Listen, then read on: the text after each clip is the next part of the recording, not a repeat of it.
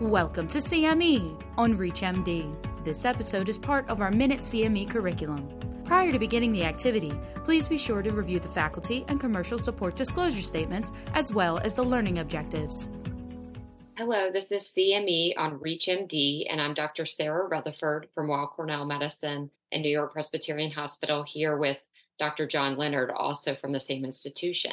And we're looking today at the rationale and evidence for late-stage bispecific antibodies and antibody-drug conjugates at diffuse large B-cell lymphoma, DLBCL.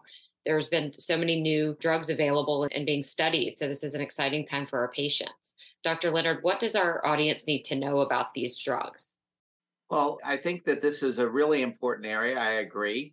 For a long time, we had very few options for patients with recurrent diffuse large B-cell lymphoma.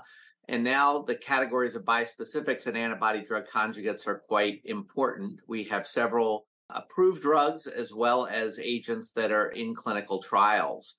And so for a patient who's been through a chemotherapy-based regimen and had a relapse, they may get more chemotherapy and an auto transplant. They may get CAR T cells. But we have a group of bispecific antibodies. These are antibodies that with one arm bind CD20 typically on the tumor cell, and with the other arm CD3 on a T cell.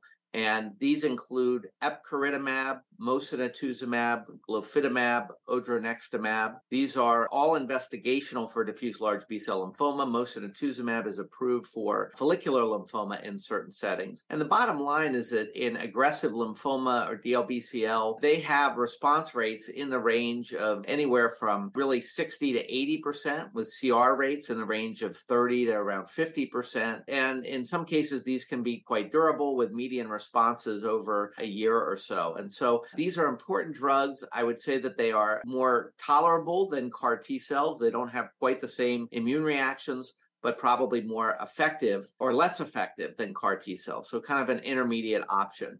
And I'm going to turn over the discussion to you, Dr. Rutherford, to perhaps cover some of the other agents in this category.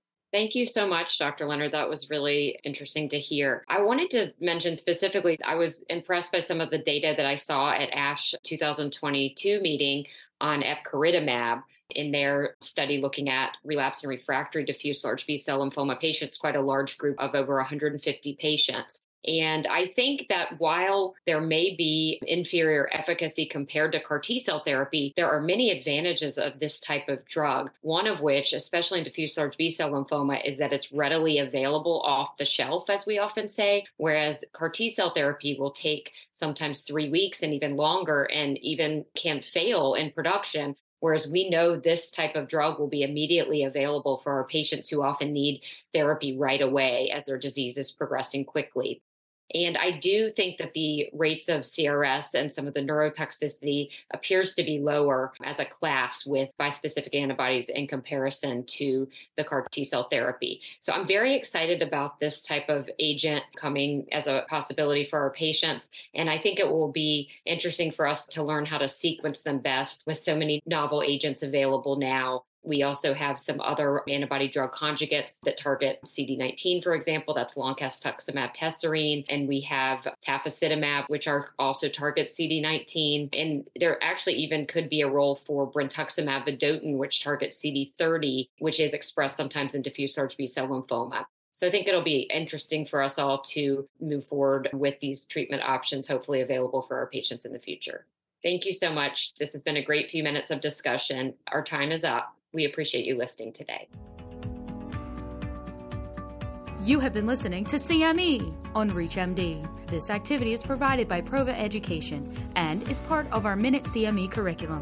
To receive your free CME credit or to download this activity, go to reachmd.com/Prova. Thank you for listening.